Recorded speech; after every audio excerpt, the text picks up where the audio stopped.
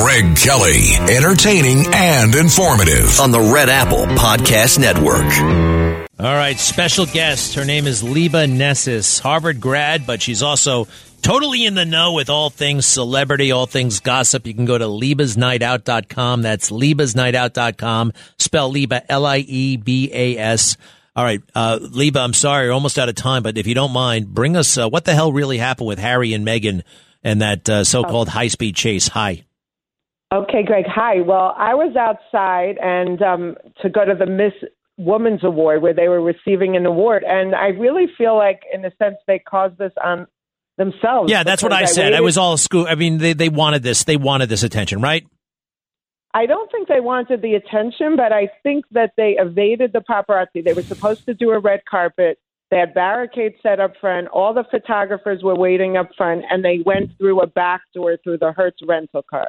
And then when it was time to leave at 10 o'clock and the paparazzi had been waiting there for 4 hours, they once again had someone shielding Meghan's face, a bunch of her security shielding her face, so the paparazzi could not get her photo.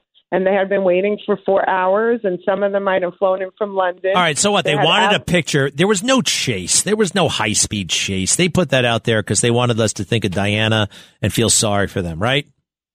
I don't know about that. I don't think it was a high-speed chase. I thought it was more of that the photographers, they created a feeding frenzy because they didn't give the photographers their photo.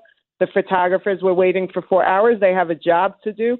When they show up at their office, they have to say, here's the photos of Meghan and Harry. I know how it works. So what happened, though? So what happened?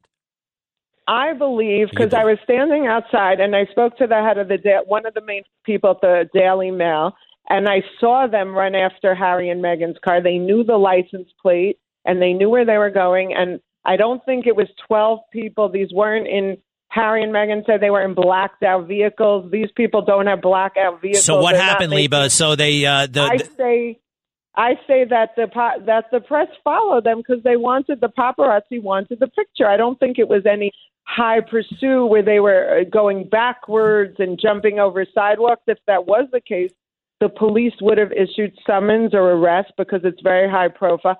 I think there were some guys on bicycles, maybe one or two cars trying to get a picture. But Lieba, they put that out. They wanted to think. They want everybody to know that they're so in demand.